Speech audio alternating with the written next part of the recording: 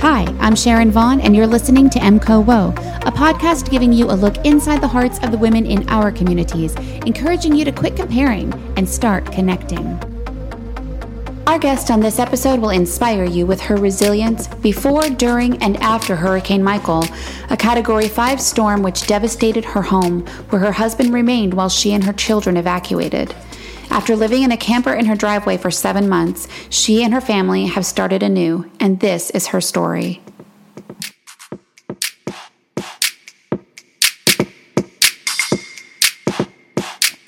I'm here today with my guest, Emily Howell.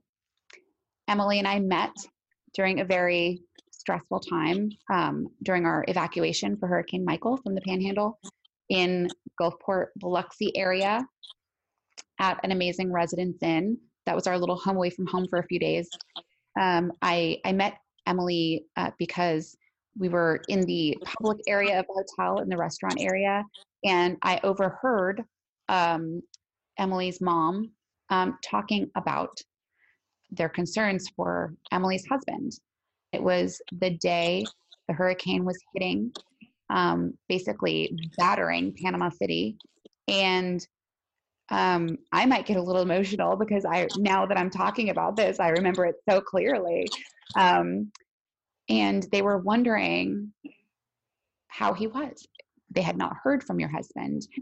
And we were sitting in the lobby of this Residence Inn watching weather videos of this massive cyclone of destruction that was being described to us as catastrophic. I started wondering about your husband. I started wondering, these little boys are wondering about their dad because they're going to come in here and see this television and wonder, is their dad okay? I think I probably had a ugly cry face when you saw me. It was a very raw and real moment, and I could not help but to connect with you and to tell you because I had been through something similar. I looked at you and you don't know what your entire life looks like. In that moment, you're sitting on a spindle, not knowing what tomorrow brings. We go back to that moment in that Residence Inn. What were you thinking? First of all, I thought I was being quiet. And I didn't think that, I didn't even acknowledge that people could be listening. So we were sitting in that corner booth, and that was the day that I tried so hard to hold it together for the boys. And my mom kept saying, Emily, you have to be strong for them. But I absolutely couldn't at that point. I couldn't think of anything but waking up at 4 a.m. to an alarm on my phone saying that it had been upgraded to a Category 4 and that my home was going to be taking a more direct hit. And he was there. And I mean, of course, all I could think about was losing him. And I just kept saying, I don't care about the house as long as he's okay. We did lose the house, but not him. And you grew up in that Panama City area. Yes. So not your first hurricane. No. Is this the first time that you actually evacuated for a hurricane? Actually, yes. In my adult life, yes. Yeah. And I wasn't going to evacuate this time. Wow. My husband works out of town, and he was actually in Alabama working before the storm. He took me to Nashville for my birthday. And I think we left either that Wednesday or Thursday before the storm. Like just before? Just before, yeah. Wow. We had been in Nashville for my birthday and had a great time. And then on the way back on Sunday in the airport, I looked at my phone and I said, there's a storm headed in our direction. And he said, yeah, it'll be okay. And we really didn't even think anything else about it until we got home and everyone was pretty much panicked. So I did the normal precautionary stuff, like get water and all of that. Mm-hmm. But I mean, I don't think that you can really be prepared for something that huge. No. To be without power for 20 days and all of that. But I mean, I wasn't going to evacuate. I told my mom that Travis was coming into town and I wasn't leaving. I said, he doesn't think it's necessary to evacuate. We're not leaving. And she was panicked. So I made her a promise that Monday night I would stay up all night long and watch the news. And so I did. I just turned it on like all hours of the night because I couldn't sleep. And basically prayed the entire time because I wanted it to turn or just go away. Yeah. And when I woke up at like 4 a.m. and turned the news on, it was even more headed in our direction. So I didn't even unpack my suitcase from Nashville. I had it already packed, and I packed the boys, and we met my parents at 6 a.m. in my driveway, and we evacuated. And I just got our clothes. Yeah. I didn't even get any of our like important Special documents things. or anything like that. Yeah, I didn't even, I was in denial, I guess, because my husband was saying that it was going to be okay. Right. And we lived in an old home. It was built in 1985. He grew up there. We bought it from his parents. And he said, Emily, this house is strong. It's been through every hurricane. It's going to be fine. Mm-hmm. So I talked to my neighbors across the street. They were not leaving. Mm-hmm. They lived in a really big new brick home though. So I think that they felt pretty confident they were going to be okay. And my neighbor Holly that was behind me was staying because her husband was saying the same thing. It was going to be okay. The hardest thing was leaving Travis, and he wasn't home yet. He was en route home. And I just kept saying, please leave with us. And he said, I'm just not going to do it. And I even contacted a friend of mine, Brooke Powell, that works for Emergency Management Services. And I'll never forget, I messaged her like 8:30 Monday night and said, what do I do? And she said, I sent my mom and my kids away, if that tells you anything. Yeah. It was a while before you guys actually heard from him, right? I mean, I can remember that night seeing you, like, I don't remember which day. Was it Tuesday night? It was actually, I think Wednesday morning at breakfast. You probably witnessed my breakdown. That was when I woke up to that notification on my phone that it had been upgraded and it was too late to leave. Mm-hmm. So I immediately turned on the news and Facebook, and I was seeing all of the local news stations saying the bridges were closed and it was too late to leave. So there was nothing he could do. My sister and my nieces and my brother-in-law were there, and my husband was there. And so everyone you loved, it's like, except for your nuclear, like your parents and your sons were with you, but everyone else was there. So were you playing out the worst case scenario in your head? Yes. At that point, yes. I did not know where he was, how he was, anything until about, I think, 10 o'clock that night. I got a really staticky phone call, and it was him, and he said, I'm okay. Oh my God. And he said, I'm going to lose cell service. The towers are like broken. And I just said, is it bad? And he said, it's really bad.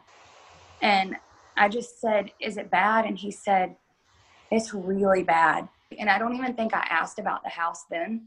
Mm-hmm. So after that initial time, were you still concerned that something maybe could have happened to him after that? I was actually very concerned because at some point I talked to my neighbor, Holly, the one that lived behind me that was not leaving. She somehow got word that our house was really bad and our whole neighborhood was really, really bad. So then I was concerned, did he have a safe place to stay? Right. And then I kept seeing online or on Facebook all of this stuff about looting, which was actually right down the road from our house. One person got shot. Was he able to protect himself? He was. That's good. He said that he slept every night in the recliner, armed. Prepared to protect your home and himself. And our walls were opened up. So how many days was it until you were able to go home and actually see him and see your home? Against my parents' wishes, I was determined to go home on Saturday. Okay. We made our way to Destin on Friday. Okay. And we left that beautiful Residence Inn where everyone was so nice and accommodating, and everyone there had been through Katrina, like all of the workers there and the staff. I mean, everyone. Yeah, it was bad there. Yeah. Right. So they all knew what we were going through, and they were so accommodating and so kind. And we left there and went Friday to Destin. When we got there, I said, I'm spending one night here and I'm going home. But she said, the roads are closed and you can't get in. And I said, well, I'm going to try. So that night we went to Lowe's and got gas cans, and I filled them up with gas, and I got stuff that I thought that we would need back home. And on Saturday morning, we made the drive, and it was fine. I mean, it looked fine. And then we got onto Highway 79, and I saw more fallen trees. Like, the closer we got to home, it didn't look like home. It basically looked like a bomb exploded there. But I couldn't even recognize my road. I passed it, actually. I pulled up, and there was just glass and debris everywhere. And it was sad, but I mean, we saw him and it was okay. I think he might have even been on the roof when we got there. So leading up to this, were the boys with you? The whole time. What did you do to get your boys through that week leading up to that drive home? Honestly, a lot of prayer. Mm-hmm. We would just hold hands and pray. I mean, not just for Travis, but for our community. And I mean, the more pictures we saw, I knew it was bad. It was really bad. And I mean, all I could read was these horrible stories about people online or on Facebook, and people had nothing and lost everything. And we just prayed. And I tried to shelter them from a lot of it, but I also wanted them to know what was going on. How old are they? 9 and 7. So, I mean, they're intelligent young men. They know what's going on. They're not stupid. Right. They hear it. They see it. So how did you communicate with them? I think I tried to be honest with them, but also a little guarded. I mean, I didn't say, hey, we're going to go back and everything's going to be complete devastation. I just said, guys, it's bad, and it's worse than anything we've ever gone through, and it's going to look different, and it's not going to look like home. I tried to prepare them because I didn't want them to be in complete shock when we got there. Yeah. And I just remember, and even now as an adult, the unknown to me is scarier than 100%. anything. Yeah. So I felt like if I prepared them that it's not going to look the same, it's not going to look like your home. Mm-hmm. We can't stay there. And that was the hardest part, was not being able to go home. My youngest son just kept saying, Mom, I just want to go home. Mm-hmm. And he did. He just wanted to go home and play with his toys and be in the comfort of our own home again. Mm-hmm. But I didn't know how to tell him that it was never going to happen. So I tried to think of ways to keep them busy. So when we were in Gulfport, evacuated, Thursday, we went to see a friend of mine that lived there. And they played, and it was nice, and we talked about happy stuff.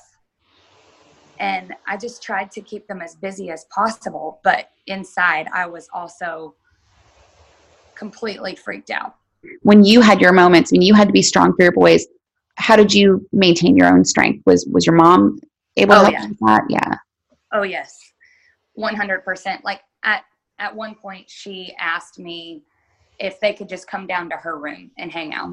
Yeah. Because she knew that they didn't need to see me fall apart. And it was more anxiety than anything, I guess, because I didn't know what to expect. And it was I just saw so much bad on the news and on Facebook. And I didn't see that anything was going to be okay at that point. But I mean, I couldn't have gotten through it without my parents at all. There's no way. And she was there to talk me through it. She was like, nope, where is your faith? Mm-hmm. And that helped tremendously. We pulled up at my sister's house first, and we all hugged and cried, and it was wonderful to see everyone. We then drove to my house, and we passed my husband and my stepdad on the road into our house. So they turned around and they met us at my house. All I wanted to do, and all those little boys wanted to do, was just go home. Yeah. And I guess in my unrealistic thoughts, I thought that we could just go home Mm-hmm. and just go sleep in our beds and everything was going to be okay. And once you get home, you feel like, oh, okay, I'm home. Everything's okay now. But it wasn't. So, instant relief when I saw all of us together and okay. So now you're in, I'm just going to say outside of Birmingham, because that's a city that people are familiar with. And you are in a town where you have no family. Right. And do you know anybody, like when you moved there, did you know anyone else that lives there? No one. No one. Not one person. So you, in less than a year, you have moved your entire life. And I know you say you got closure because you were able to tie everything up there, but is it weird for you now? You're living in a town that's beautiful. You go outside, all the houses look normal and the trees are straight up and down. What is that like for you? It's nice and it's refreshing and it's a welcomed change. Mm-hmm. But I also feel a little bit of guilt. And I wanted to be 850 strong, with our community and stay for the rebuild. But we couldn't, obviously, because of Travis's job. And it also wasn't healthy for my children. I recently went home and I have a beautiful home now. And our trees are standing upright and it's beautiful. And all of these people back home don't have that. Mm-hmm. There's still tarps on the roofs there, and we're approaching 10 months now. You'll see people sitting in chairs on their front porches, and their houses are caved in or still have a tree around. So now that you're removed from it and you go back, how do you offer because you've been rejuvenated in some ways, right? You've been made whole again. When you go home and you see your mother who is exposed to this every day, she's still living it. It's an exhausting existence. Yes. How do you offer yourself to that? Or are you preserving yourself? Because I'm wondering how you're handling that internally. I listen, because ultimately I feel like when somebody's talking, they need to be heard. And if they're talking about a subject that they're passionate about, which is what they're living, I feel like you need to listen. So I do listen, and I can relate because it's very real and I understand the emotions and the feelings. And I say that, I say, I understand, completely. Mm-hmm. And I also say, look at us. People don't usually get a fresh start in life, and we did. Yeah. So, there is an end in sight for a lot of people, but for some, I'm afraid that they are never going to rebuild. Right. It's sad, but my parents will be fine, and they're buying a beautiful home, and my family will be fine. But my heart goes out to those people who still don't have an end in sight. Yeah. And there are a lot of people like that, and it's really hard to acknowledge. We went to Disney for spring break, and actually my youngest son's 7th birthday. We met so many people from all over the United States that had no idea about the hurricane. So I've heard that from people here, actually, in Birmingham. People, if they ask where I'm from and, what brought us here, and I say, I share a little bit of our story because I try not to go into it. I say, we're from Panama City, and, we're here. We lost our house in a hurricane. And they're like, we've been to the beach. It's beautiful. And I always say, it didn't hit the beach. Right. You have to go over the bridge. Once you go over the bridge, you see the devastation. It just starts. It hits you. It's horrible. Yeah. I was one of many is what they don't understand. Right. Like that lost their home. Yeah. How are the boys doing, like with the new, like they're going to start a new school this year? They're doing really well. And I'm really proud of them because change is terribly scary for me.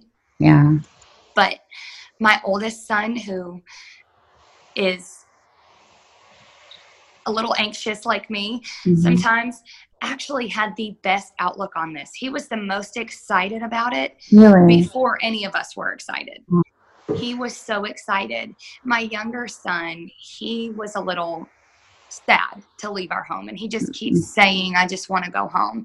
But I mean, I think now he realizes that we can't just go home, and he loves this new home, and there's children in the neighborhood that he plays with. It's been great. And they're going to start a new school, and they're both excited about it. Okay. That's great. So seeing them be okay has really helped me. Yeah. What have you done for yourself? Like, since you obviously you're getting into the new house, you're decorating, which you like to design and create spaces. So has that kind of helped you? It's been amazing. Yeah. Decorating a home that was an empty palette. I mean, I've been painting furniture. I love to paint and restore old pieces of furniture. Yeah. I've been doing that again. Okay. And actually painted several pieces for my new home, and decorating is so much fun. And I've lost like 18 pounds. So that feels great. Amazing. I'm cooking every single night in my kitchen, which is amazing to have a kitchen. And we have a pool, and it's beautiful. We sit out on the back porch. There's lightning bugs everywhere here. It sounds magical. It is. I mean, it really is. And it's good because of what we had.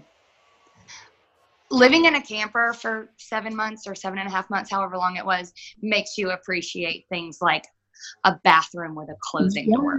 Being there with them by myself without my husband, there's a black tank, and I won't go into too much detail because I don't want to be gross, but on a camper, and you have to dump that. When I was all gung-ho about, camping in the driveway until we finished school and letting the boys finish school and me finish my job, I did not take dumping tanks into consideration at all. Yeah. But you did it. Like, so basically you've actually survived this huge trauma. You've gone from being the most scared. I mean, have you ever been more scared in your life than you were when you didn't know if your husband was alive? No, that tops it all right there. Is this the hardest, like most traumatic thing you've ever been through in your life?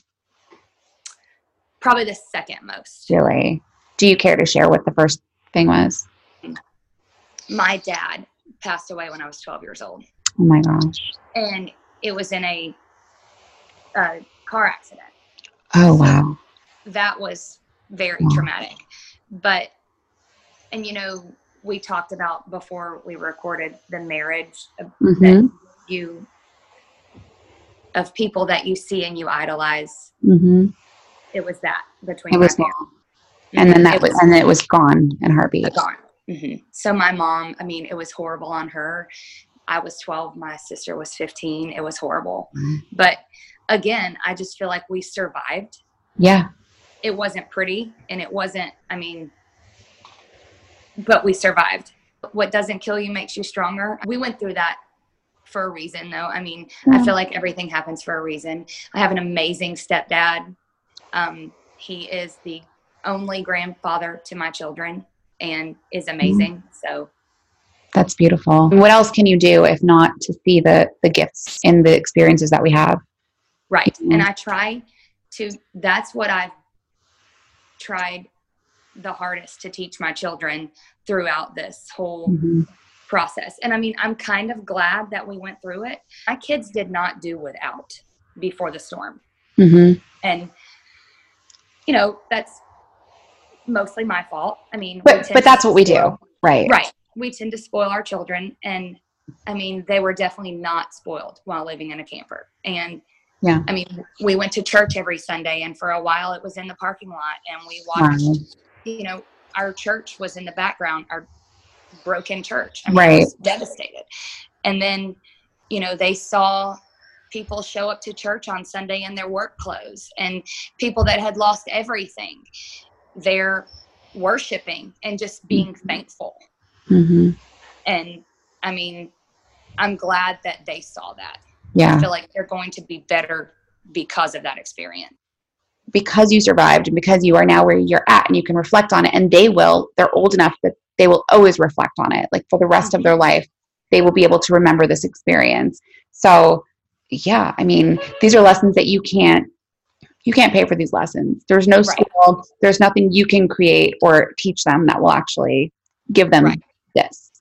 They witnessed people giving, like, I mean, those first couple of days after the storm, when we were home or when we got home, there were people from all over, from different churches, who would just drive up and say, what do you need? I'll never forget this group of women from a church in Niceville drove up in this SUV, and they asked if we needed anything. And my husband said, Emily, do not take anything from them, because there are people who literally don't have anything, and we are better off than them. So I said, for your boys to hear that too. Yeah. Yeah. And I told them no, thank you. And so anyway, she said, is there anything that we can do for you? And I just said, just pray. And she grabbed our hands right then and there with my children and prayed for us. And again, a connection with a complete stranger, the compassion. Nobody is saying, and I go back to like the whole, you know, the reason that I want to do this is because sometimes it's easy to say, oh, walk a mile in somebody's shoes, but then you walk up into the grocery store and you're like, that lady should have looked in the mirror before she came to Publix. We're all guilty of that. We are so guilty of it. It's human nature. But if you can like program yourself to say, maybe I should consider, and I probably take it to the extreme. I'm an empath. Like I can't help but look at someone and be like, oh my gosh, like I hope they're okay. You know, to just retrain ourselves to say like, wow, they must have had a hard day, or maybe their power is out, or maybe they just went through a hurricane. So instead of judging them, instead of comparing what we think that they should look like or act like or how they should be, to have a little compassion. We are all, you know, going through very similar struggles we just don't know about. And these people that you don't know, from like basically 2 hours away from you, you know, came and were praying for you, which I think is so intimate, because it comes from this beautiful intention of like, I genuinely want the most powerful forces in the universe to help you right now. Like I'm not thinking about myself. And I'm thankful to have met you. You definitely have affected me, and just to see your strength and your grace, you know, in handling this trauma. What is your, and I don't know the best way to ask this, but like in your family and your relationship, especially with your husband, like what is your role? During the storm survival stage, living in a camper, I didn't do anything very well, I feel like. I was a little bit depressed. I was still mom and had homework to do with my children every night, and spelling words to study, and multiplication cards every night, and had to keep it together for them. And, you know, like I didn't cook, because everything that I tried to cook on my oven the size of a shoebox, I burned. And so we ate out way too much. I probably complained to my husband way too much. It wasn't an easy time. Now I'm really working on myself, and I want to be the best mom and wife I can be. And my role now is I get to stay home and be a stay-at-home mom and cook meals and do everyone's laundry. And I appreciate it so much. I'm kind of excited about this new role that I get to take on. I get to enjoy everything. I guess where before living in the camper, I was just basically surviving. Yeah. And I was probably a little more short-tempered than I should have been. And just, I guess, a mess. Yeah. Even though you want to be strong for your family, your husband, and your kids, like you have feelings too. You're allowed to have your feelings, feel your feelings. And now it's just interesting to hear you say, because I can totally agree with you, that your level of gratitude is just heightened. Right. And that's just a very good perspective on things, because it's true. Like every little thing is so special. It's definitely put a lot of things into perspective. I still can't believe, I mean, how much you've done in the last 10 months. It's really, this is so much that you've been through. Like, do you feel like there's anything you need to forgive yourself for? Because you're really hard on yourself, it sounds like, for what you went through, which is natural. Do you need to work on that more? Like forgiving yourself? Oh, yeah. That is the hardest. That's a really bad trait of mine. I'm really, really hard on myself. Yeah. And I was really, really, really hard on myself then. Yeah. Because I was in a bad mood, and I just, our living conditions weren't great. I was a grouchy mom to them a lot, probably when I shouldn't have been. And they were just being children. Mm-hmm. And I mean, they were surviving too. They were also going through something. I really hope that you'll spend some time, because it sounds like they're doing great.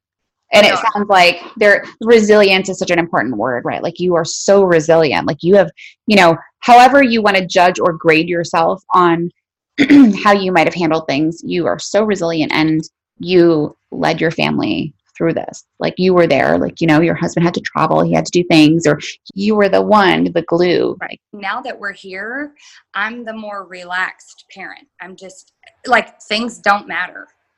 More so than before, you think? Yes, very much so. So what is like your big takeaway from this whole, like if you had a universal message for yourself, like what, having gone through the storm, the survival, the rebuilding of your life right now to where you are, which is basically in a great place, it seems. What's the thing that you will always remind yourself of? That you can do it. I mean, you look at situations, I think that everybody's guilty of this statement. I could never do that. Yeah. I mean, people, back before the storm, I told a few people about us eventually having to move away, relocate from Panama City. And several people's responses were, I could never do that.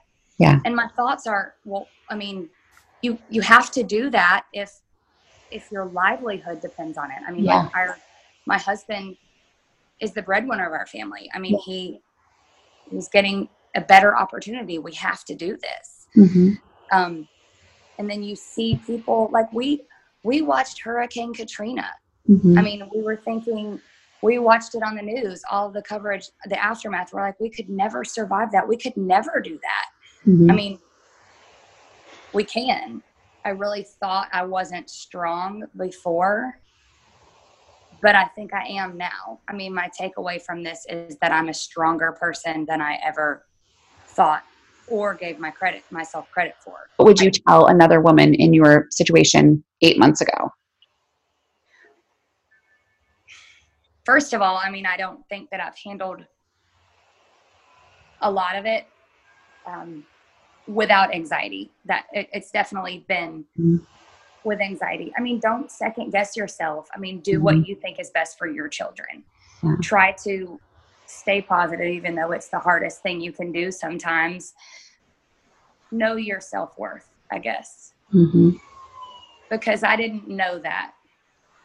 Yeah. But now you see how valuable you are because you've been able to do all of this. Right. And when I see my children, I definitely have, I mean, I'm not going to sit here and say I don't have major issues from that. I have deep-rooted issues from the loss of my father. I believe it's like being separated from loved ones, especially my children. I don't like to be away from them at all. And this storm was one of my worst fears, a huge disaster like that happening and my family not being together. That's also reality. Sometimes, I mean, they're going to be going to school soon at a school that I don't work at. Yeah, that's a little bit different. It's terrifying to me. But I mean, reality is you don't go to school with your children. Right. But it's just hard. And I'm hoping to join a gym and get into stuff for myself. Yeah, I'm a big believer in self-care is the best medicine. And then therapy, because you deserve to be able to understand yourself and why you feel certain things and have the tools to get through that, because it's going to be hard. It will be hard. There's no doubt about that. Will be hard. Something else will come up that will be difficult. There's always going to be a hurdle. And because you have suffered this trauma, a couple of these traumas, it's going to keep coming up. There's definitely been some hard days here recently because I'm unpacked now and the house is all set up and there's less for me to do to stay busy. So there have been moments, where I feel like very anxious, but I mean, I just try to do something like go outside, and I've been planting flowers and just to get my mind off of things, or just go hang out with my kids. I'm excited for you and for what your future holds, and just this whole beautiful process and just what you have to offer, the people that you do go to see when you go home. When I say home, your hometown, when you go to see your mom and your sister and your friends, like the hope that you can offer them. There's actually a verse that I always refer to in times like that, like especially right after the storm. Isaiah 66:9. I will not cause pain without allowing new to be born. There will be beautiful from this storm, but it just hasn't been seen yet, I guess. Yeah. Do you remember yourself as a little girl? I mean, for the most part, yeah. Yeah. Is there something about you, like a quality that you had when you were a little girl that you, like, if you could say, I want to keep that, I don't want life to take that from me, I want to keep that quality and not, lose it along the way? Like, is there one of those things about you as a little girl that you would want to possess or embody now? Bring it back. Compassion for others. I've always had a huge giving heart. I mean, I've always loved people, and I've actually, you said empathy earlier, and I can always, that's one thing that I've always been able to do is empathize with others. Because of what I've been through. I don't know. I mean, at an early age. Sometimes it's even to a fault because it makes me upset. And I remember being a little girl and I would see people like, in certain circumstances, and it would make me sad. I mean, upset. My children are both actually like that. So you see that in them and you're like, gosh, like you love it for them because it's a beautiful quality, but then you also, it hurts you because you see them hurting for something that you literally can't do anything about. Somebody else's pain. Is there a figure or someone that inspires you on a regular basis? It would be my mom. Yeah. What is that? What is it about your mom that you admire the most? Her strength, her advice. As much as I hated it when I was a teenager, she was always right. Yeah. She always has been. I mean, her strength when we lost my dad, I mean, that was the love of her life. And she'll never be quite the same, but she survived. And she was a really good mom to my sister and I. Yeah. And, something like that can put you over the edge and put you into a horrible depression, but we were always her priority. And we knew that. You have any guilty pleasures? Like, I don't want to say vices because it doesn't have to be a vice, but like something that you're like, this is like the one thing that makes me really happy. Then I treat myself and it benefits no one else and it's selfish, whatever. Reality TV. Ooh, I like that. Like Real Housewives of everything. Everything. Yes. Anything on Bravo. Love it. Love me some My Bravo. husband. So what's your goal right now for yourself? Like, what are you going to do for yourself to make yourself happy? It's like to make yourself whole and feel good. Losing weight was the biggest thing. And I know that sounds vain and it's health. It's your health and how you feel about yourself. We have really bad heart problems in my mom's side. Well, both sides of my family actually, but especially the women. Mm-hmm. And my doctor always talks to me about that. And so I was like ashamed of myself for gaining so much weight. Mm-hmm. I want to be happy, like with myself. I want to self-help would be great. Therapy. Yeah. Working out. I've been able to lose the weight, but I haven't really been able to exercise because every moment I have, I spend with my kids, and I'm not going to go put them in a gym daycare so I can go work out because I just feel guilty. Yeah. So when they start school, I would love to do yoga or start working out. I feel like it will be therapeutic also. I think that it's so just great to have ideas of what you want to do to make yourself happy. We always say, I wish I did not care what other people thought of me. It would be great to be that person. I was at a hotel in New Orleans. I was at the front desk and there was a girl in front of me at the front desk who had basically a denim thong on. Oh. It was like jean shorts, but like not the short, like just the seam of the shorts. And my mind went to like, why is she wearing that? And then my mind went, because I'm trying to reprogram myself, it went to like, you know what? I wish I loved myself so much that I too would walk to the front desk in a denim thong, And so it's funny because like, I still have those moments where I'm like, why? But you know what? I wish I loved myself that much that I just didn't care. 100% the same. And I struggle with that. Yeah. All the time. How do you think other women perceive you? I would like for them to perceive me as a kind person that doesn't care about appearance or anything and just loves people and loves to talk to them. Mm-hmm. And I do love to talk to people, and I do try to always be the friendly person. I have this really kind of weird trait that kind of makes me and probably other people uncomfortable sometimes. I'm a nervous talker. Okay. I don't like silence or awkwardness, and I don't like other people to feel awkward, especially. Mm-hmm. So I feel like I have to like overcompensate and just talk to them and make them feel comfortable. And in reality, they're probably like wishing I would stop. I always tell my kids, be the nice kid. Mm-hmm. So I would like for people to perceive me as the nice girl, the nice person.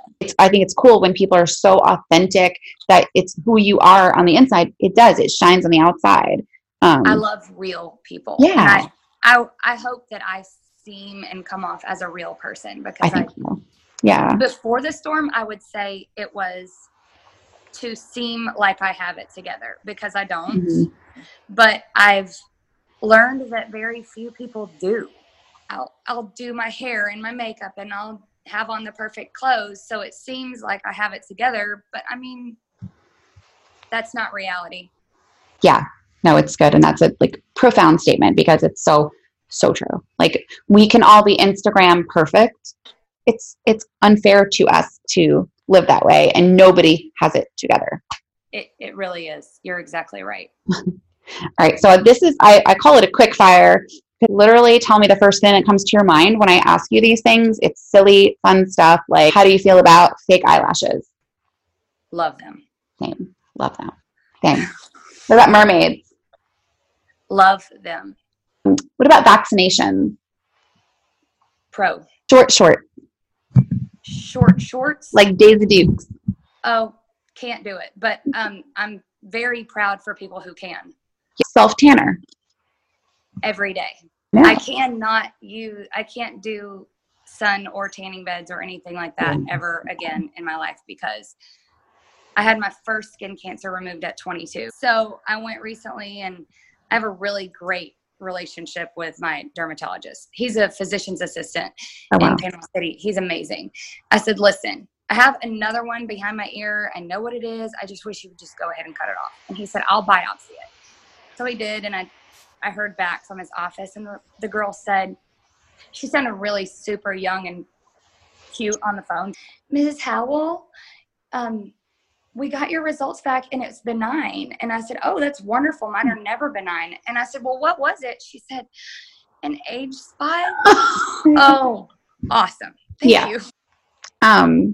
What about religion?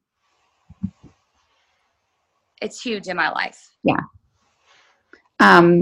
Pink things. I like them. Mm-hmm. I'm not an all pink person. I'm more so a black person, you see. Same. That's funny. How do you feel about sweet potatoes? Oh, I love them over regular potatoes. You're a true Southern girl. Mm-hmm. What about jellyfish? I actually like anything jellyfish like patterned. Yeah. But I mean, I'm not a huge fan of them in the water when they sting you. Yeah. Have you ever been stung by a jellyfish? Yes, I have a horrible memory of when I was a kid. Yeah. Stung me in a one-piece bathing suit, and my mom had to like snatch my bathing suit down in front of people to see it. Yeah, it was terrible. That's like trauma number 3 right there. It was terrible. Random acts of kindness. I think there should be more of that, but I love, that's probably my most favorite thing. Yeah, that's cool. Giving compliments. I don't think you can ever give enough compliments. What about accepting compliments? I need work on that. I make my husband uncomfortable because I will tell like servers in a restaurant or like whoever, he's like, you make them uncomfortable. But I mean, I feel like women need to hear that. Yeah. Or anybody, even. Anybody. Yeah. I mean, we're all so hard on ourselves all the time. I know I am. So, I mean, I feel like if you're having a great hair day, that's something to be celebrated. And by golly, you should hear it. Amen. I totally agree with you. Is there anything else that you would want to share with people, or what you would want people to know about you, about your life, about you as a woman? I guess just that we should all not be so hard on ourselves, because that is my worst trait. It's hard to be a woman sometimes. Yeah, it is. We play a lot of roles. Kudos to you for being able to do this in the most difficult time of your life and of many people's lives, and being immersed in this and you stay there for so long. You did such an amazing job, and I honor you because, you know, I mean, just seeing you in that moment of crisis before, and then seeing you even a month after, and then seeing you now, it's beautiful. And I'm so excited for you. And you are going to inspire a lot of people. Thank you. Thank you for listening to the MCOWO podcast. To learn more, follow us on Instagram and Facebook at Emerald Coast Women, and visit us on the web at mcowo.com. That's www.emcowo.com.